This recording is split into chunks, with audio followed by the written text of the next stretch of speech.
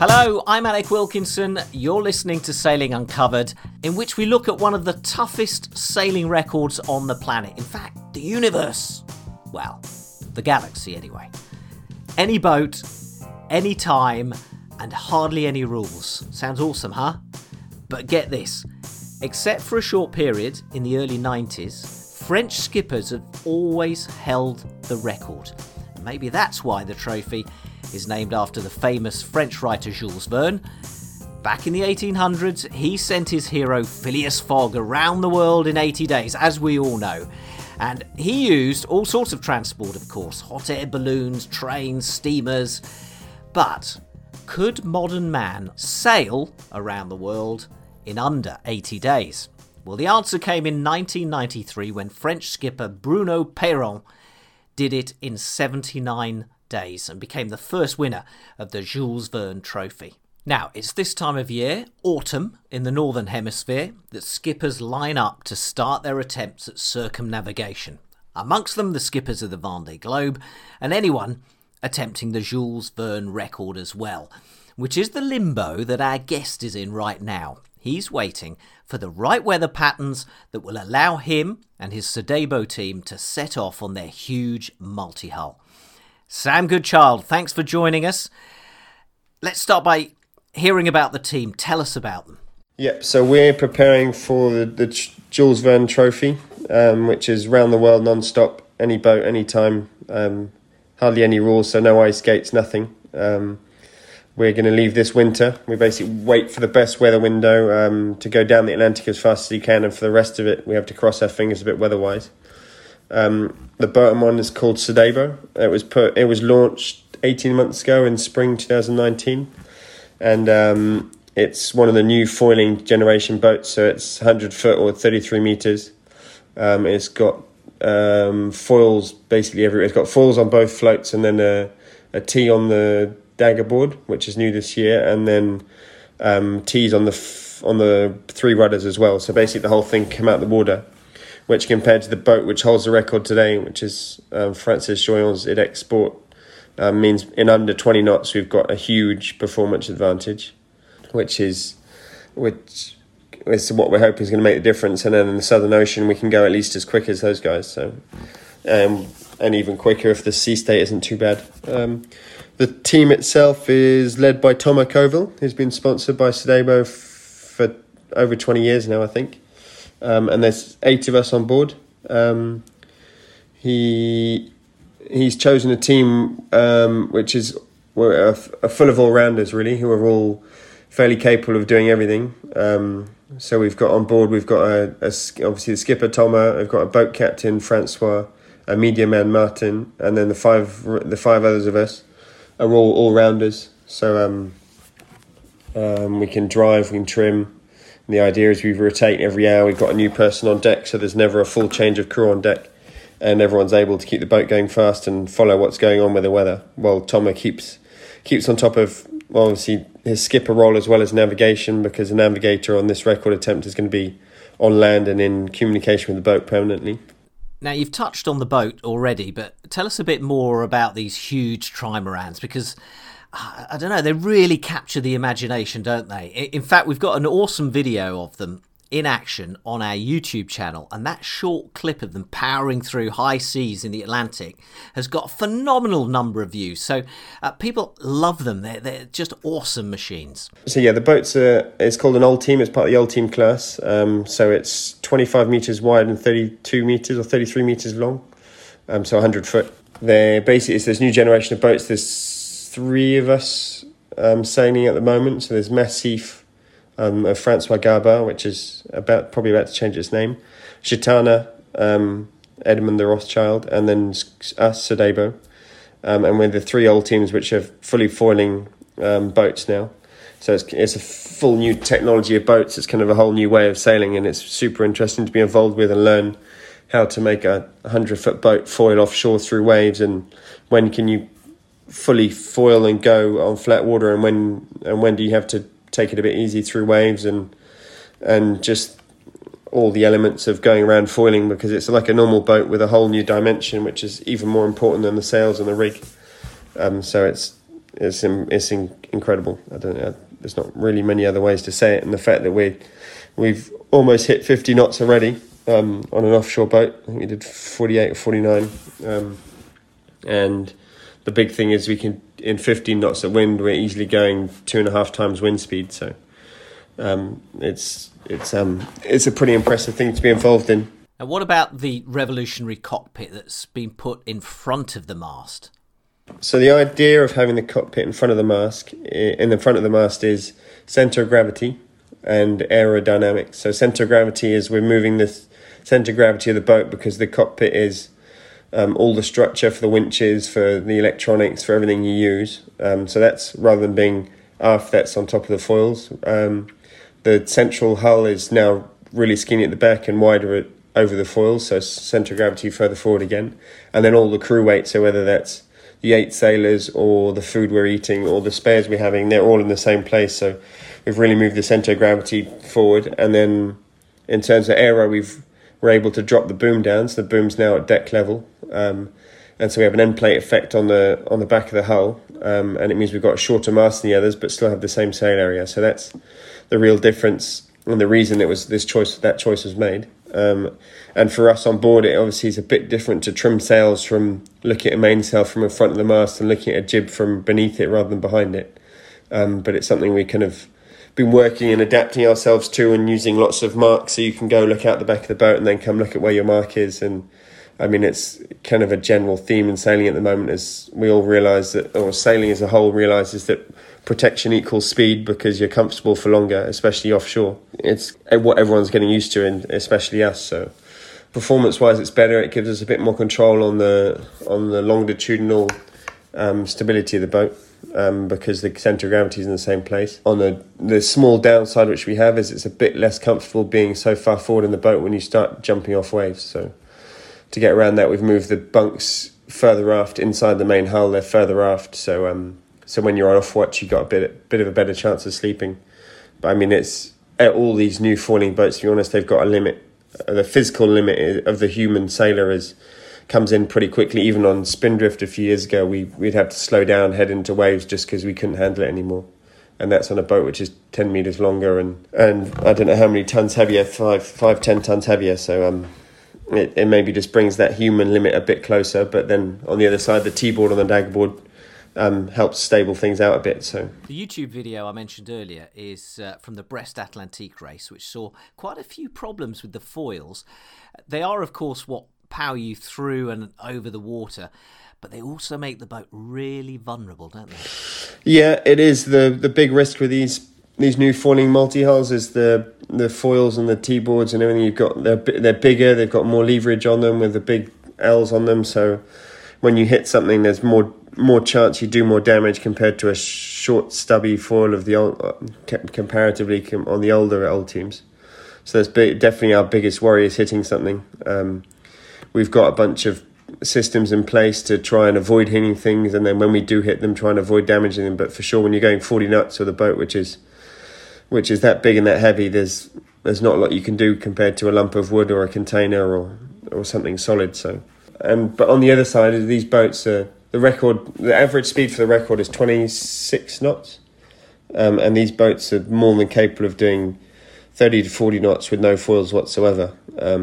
And with 3 rudders, we've got a bit of margin, and with the T rudders, we're not too dangerous tucking the bows in because that holds the stern down. So saying that we're expecting to break something is maybe a bit exaggerated, but we wouldn't be surprised if it happened. And we've done everything we can to try and make sure that it's not going to end the record. And obviously, the main thing is to try and avoid hitting anything we can. It's a crew of 8, chosen from a much bigger squad. How was the selection made? So the selection, it was over a long period, really. So a lot of us have been sailing with the boat since it was launched.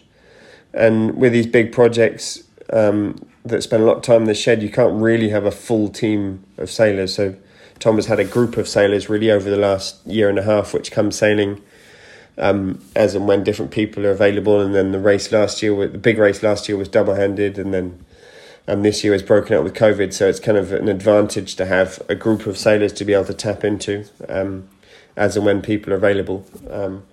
and I was a bit busy this summer with the Figaro, so I was fortunate to keep my spot on board. But fortunately, he understood. He's already done the Figaro, and he did everything he could to help me do a good Figaro and keep me in the loop in the old team, so that now the Figaro's over, I'm 100% with them and not too far left behind.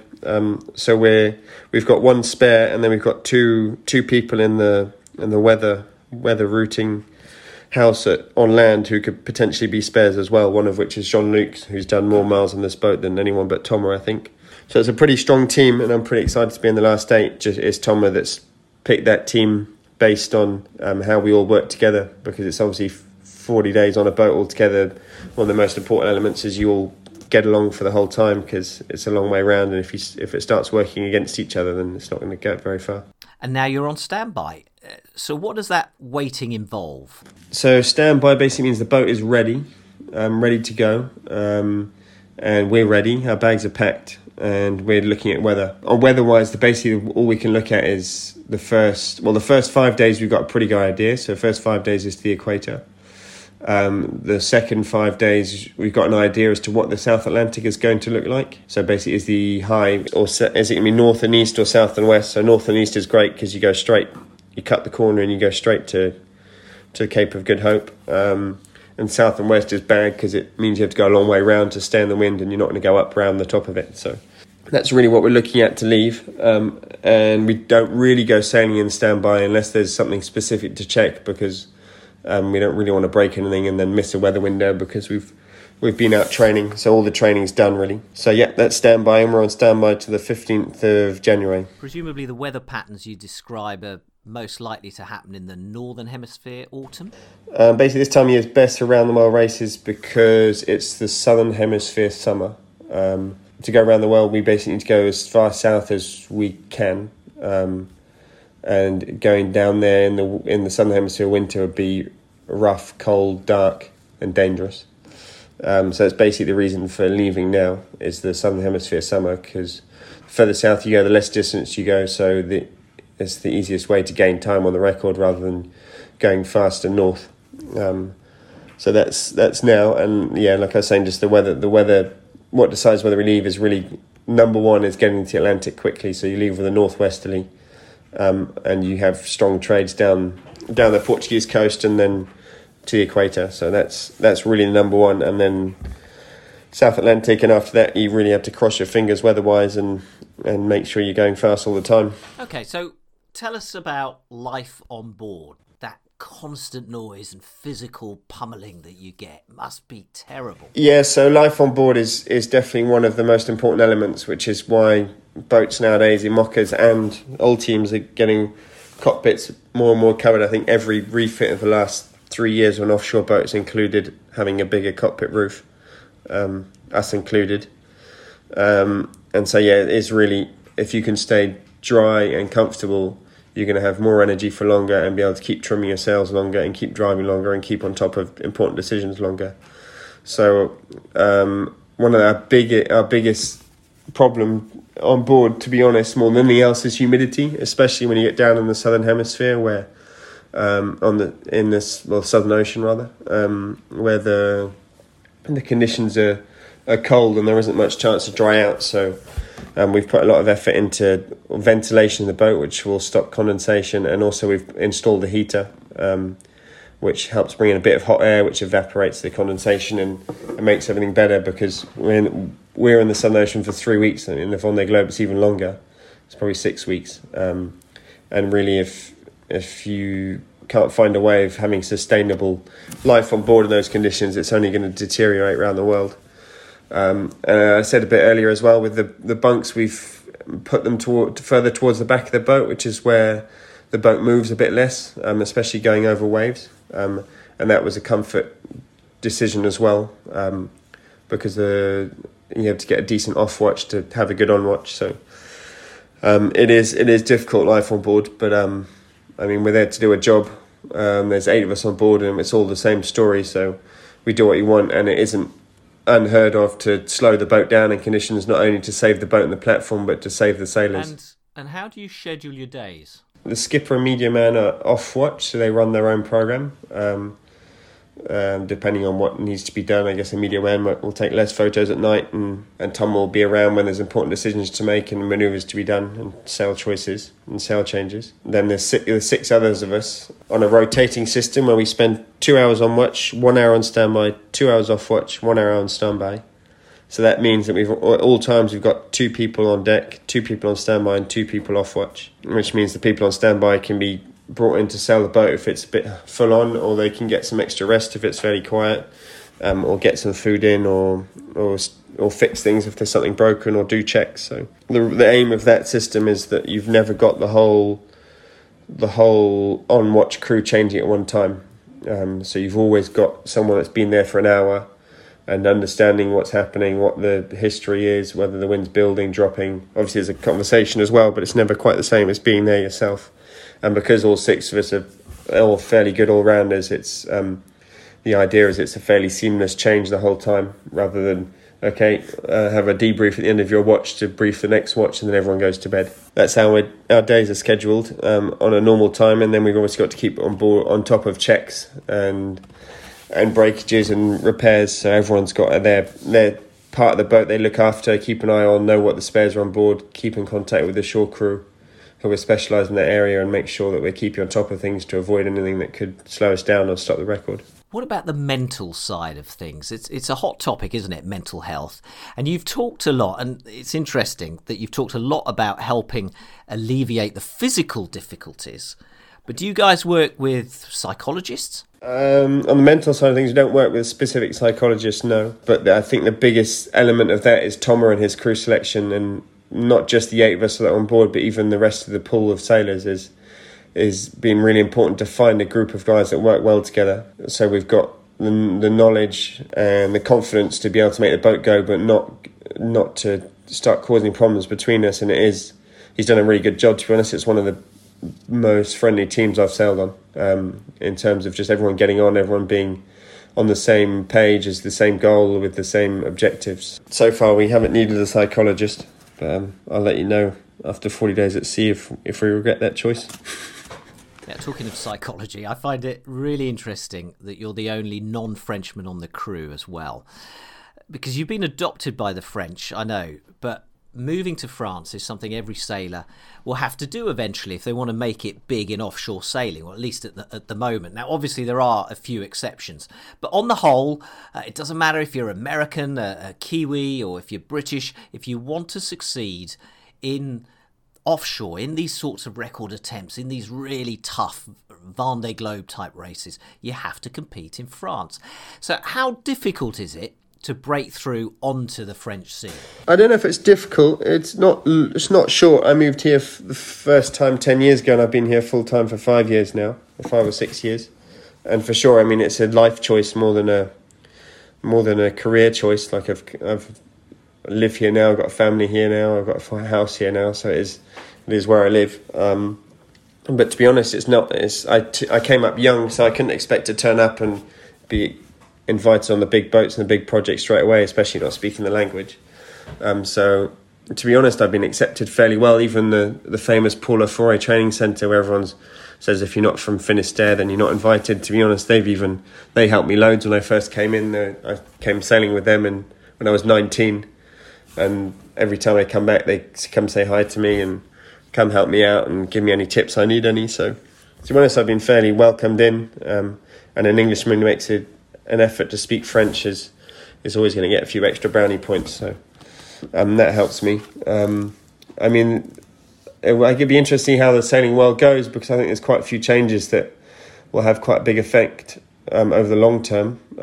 One of the most important ones in France actually is the Tour de France à la voile, which is no longer offshore. It's now gone inshore in small trimarans, the DM24s, which is great for media, or not media, but for images, I guess. But to be honest, a lot of the top French sailors today, if you look at all the Vendée Globe winners of recent years, Figaro winners, etc., they've come through the Tour de France and they've learned how to sail, being able to get on a fully crewed boat and go sail around the Brittany Rocks and tides with legends of the sport. And that's really been the school of offshore sailing in France. And 10 years ago, it stopped and went inshore. So that doesn't exist anymore, and I think that will have a knock-on effect that could be quite important over the years. And then the other flip side of that is now the IMOCAs have been brought in as the new Volvo Ocean Race boat, or Ocean Race boat. That will internationalise the IMOCA class as well. So I think quite a few things could change where it could become not 100% French-based and a bit more international. It's obviously not going to happen overnight, but it is. There are elements which I think could go into making it more international if the IMOCAs can get a foothold in the world outside of France. I think there's a lot of good things that can happen to make the offshore world more international. That said, I'm happy in France and happy with the life that's come for me here and all the offshore sailing I've been doing. Yeah. Now I know there'll be kids listening to this who sail and love sailing, and maybe they're wondering which way they should go with their sailing career. What attributes do you need to be successful in offshore sailing? Probably say stubborn. I'd say the most important attribute is not giving up. Like it's a long game, or it has been for me anyway. And sometimes you find yourself doing work that isn't that interesting and isn't paid, and sometimes you find yourself doing amazing work which is paid, and everything in between. So I mean, I've been fairly stubborn, I guess, and just sticking at it, and there's been highs and lows, and finding sponsors, losing sponsors, getting opportunities, losing opportunities, and you just kind of have to keep going for it. And if you keep that one goal in mind and keep making all your decisions day by day towards getting to that goal, and any time off you have working towards that goal. Okay, so perseverance is the thing. You've done single-handed and team sailing, for which you need perseverance for both. But which of those two do you prefer? I prefer the combination. Single-handed sailing I love because is everything. You have to do the nav, you have to go make the boat go fast, you have to rest, you have to fix, you have to do everything. And I like being able to get involved in everything and having really an idea of what's happening everywhere. And then team sailing I love because you get to sail with some awesome people and share and really push the boat a lot harder and go faster and be more on the edge. And just the whole communication with other people, working as a team when it all goes well, and sharing lots is pretty interesting as well, and you learn a lot from that. So I love the combination. To be able to this year the Figaro on my own, and then the Jules Verne with 8 people on an all-team trimaran. I count myself as really lucky and very fortunate, and hopefully I can do more like that. Do you fancy a go at the Olympics when offshore becomes part of it in Paris 2024? Basically, my aim till today has been to get to the Vendée Globe, and for sure it'd be interesting to go to the Olympics and aim for getting a medal. But I don't want to get too deviated from my goal. So it's something I'll keep an eye on. For sure it's interesting. I did the Figaro this year and it's interesting and fun, and the Paris doing similar could be great. But today, I mean, all my aim and energy and time is going toward trying to get to the 24th Vendée Globe. And I'll keep an eye on the Olympics for sure. I definitely wouldn't say no. Going to the Olympics is something pretty special. So why is the Vendée Globe such a holy grail for you? Because it's the biggest challenge that exists in my sport, and arguably outside of my sport as well, in all sports. Around the world, single-handed, non-stop racing is, for me, it's amazing. When I first heard about it, I didn't understand how it was possible and how people did it, and a lot of people say, you're crazy, why do you want to do that? Which just kind of motivates me to want to do it even more. So I guess it's just the challenge and the competition, and trying to find the balance of the two in the mix, and the fact that it's so hard to do and so hard to finish just makes it more attractive. I guess in the same way that people do Ironmans and all-team Ironmans and everything else they do. I guess it's the same for me in my sport of sailing. But how hard is it to put together a Vendée Globe campaign? Well, I've been trying for over 10 years, I haven't got there yet, so I don't know, but I'd say pretty tough. It's for sure it's not easy. There's a lot of stars that need to align to make it happen, be it a sponsor, a boat, the timing. It's every 4 years. So for sure it's not something easy, but there's kind of the attraction of it. And I really like to, when I do the Vendée Globe, be in a position to be on the podium, to leave knowing that I've got a chance to be on the podium. So my main aim really has been to get the experience to be in a situation when I get the opportunity to be there. So it's pretty hard to build a campaign. I'm working on it and probably will be working on it for another years. another few years. The next opportunity is 2024, and then it's 2028. So I'm trying my best. I'll let you know when I get there. Okay. Looking at this year's Vendée Globe, who would you say are the top 3 to watch and why? I think my favourite for now is probably Charlie Dallin. He's a great sailor who's done big boats and small boats, got to the top of the Figaro circuit, as well as working on Volvo campaigns, and doing IMOCA sailing with as crewed with Jan Elias, and he's got a really good experience. He's got an amazing boat, an amazing sponsor and an amazing team. I think he's the one really who's got everything the most lined up. He's obviously a rookie as well. You wouldn't forget Alex Thompson and Jeremy Bayu either, who finished on the podium the last edition. Have both got new boats, have both got experience of almost winning the Vendée Globe. Both very well surrounded by teams as well, teams and sponsors. So for me, those are the top 3, Charlie, Alex and Jeremy. And then after that, there's a bunch of people that have got certain elements, but maybe not perfect campaigns, such as Thomas Rion, who spent a bit of time looking for a sponsor. Nico Troussel, who only got the boat in the water 6 months ago. They've obviously very good sailors with very good boats. And if the stars line up, I think they could definitely give the top 3 a run for their money. So that's who I've got my eyes on anyway. Which stretch of the Vendée Globe, which ocean do you think will be the toughest and why?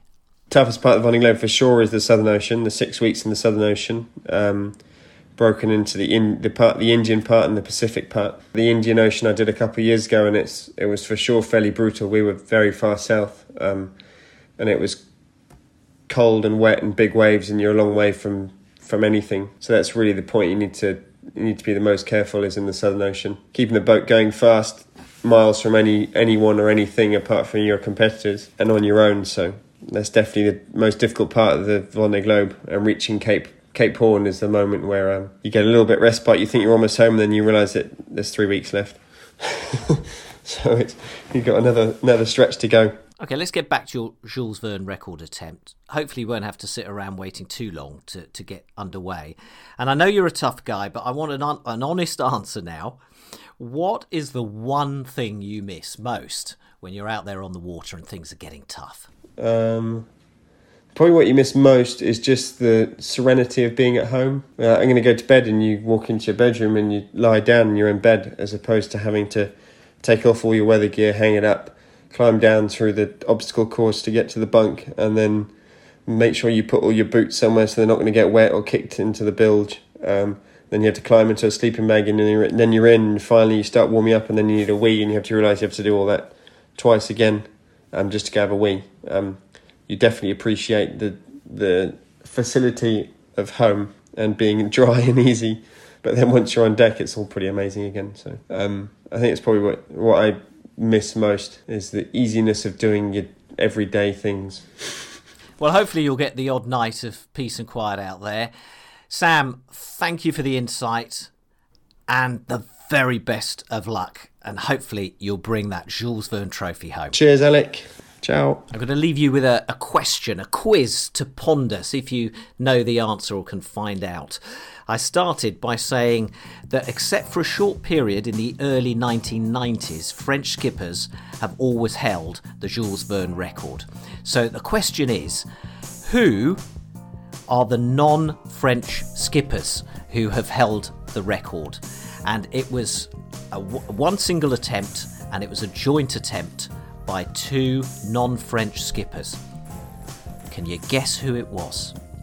And that's it for this episode of Sailing Uncovered. Stay across our socials for updates on Sam's record attempt and the Vendée Globe as well, and check out our YouTube channel as well for some awesome videos. That's it. I'm Alec Wilkinson. Thanks for listening. See you next time. Fair winds.